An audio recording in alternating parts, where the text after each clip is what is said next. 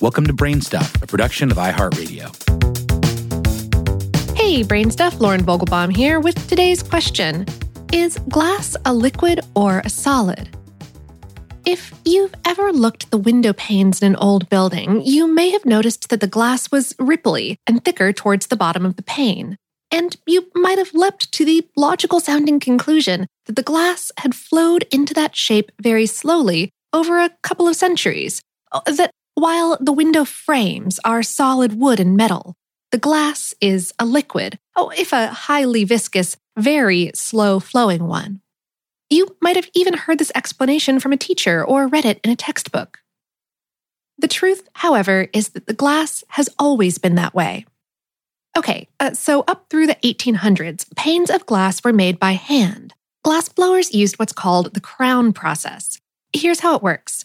They'd take a flattened bubble of very hot glass and rotate it so fast that centrifugal force would spin it out into a large, mostly flat disc. The disc would be thicker at the edges, and each pane cut from it was bound to be a little bit lumpy.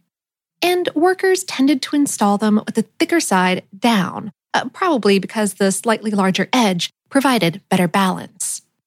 So, the glass in those old panes isn't flowing, at least not that researchers can discern. They've looked at samples of glass from 2,000 years ago and haven't found any telltale evidence of flow. So, glass is not a liquid, but it's not a normal solid either. Scientifically speaking, glass is considered an amorphous solid.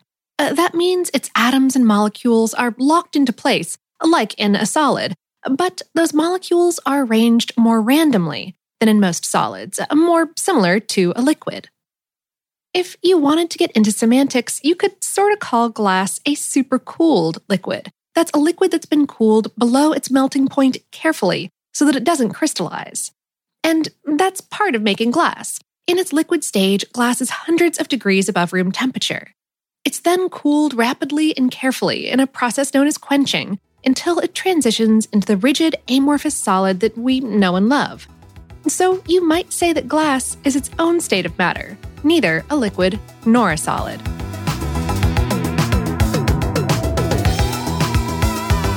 Today's episode was written by me and William Harris and produced by Tyler Klang. For more on this and lots of other translucent topics, visit howstuffworks.com. Brain Stuff is a production of iHeartRadio. For more podcasts from iHeartRadio, visit the iHeartRadio app, Apple Podcasts, or wherever you listen to your favorite shows.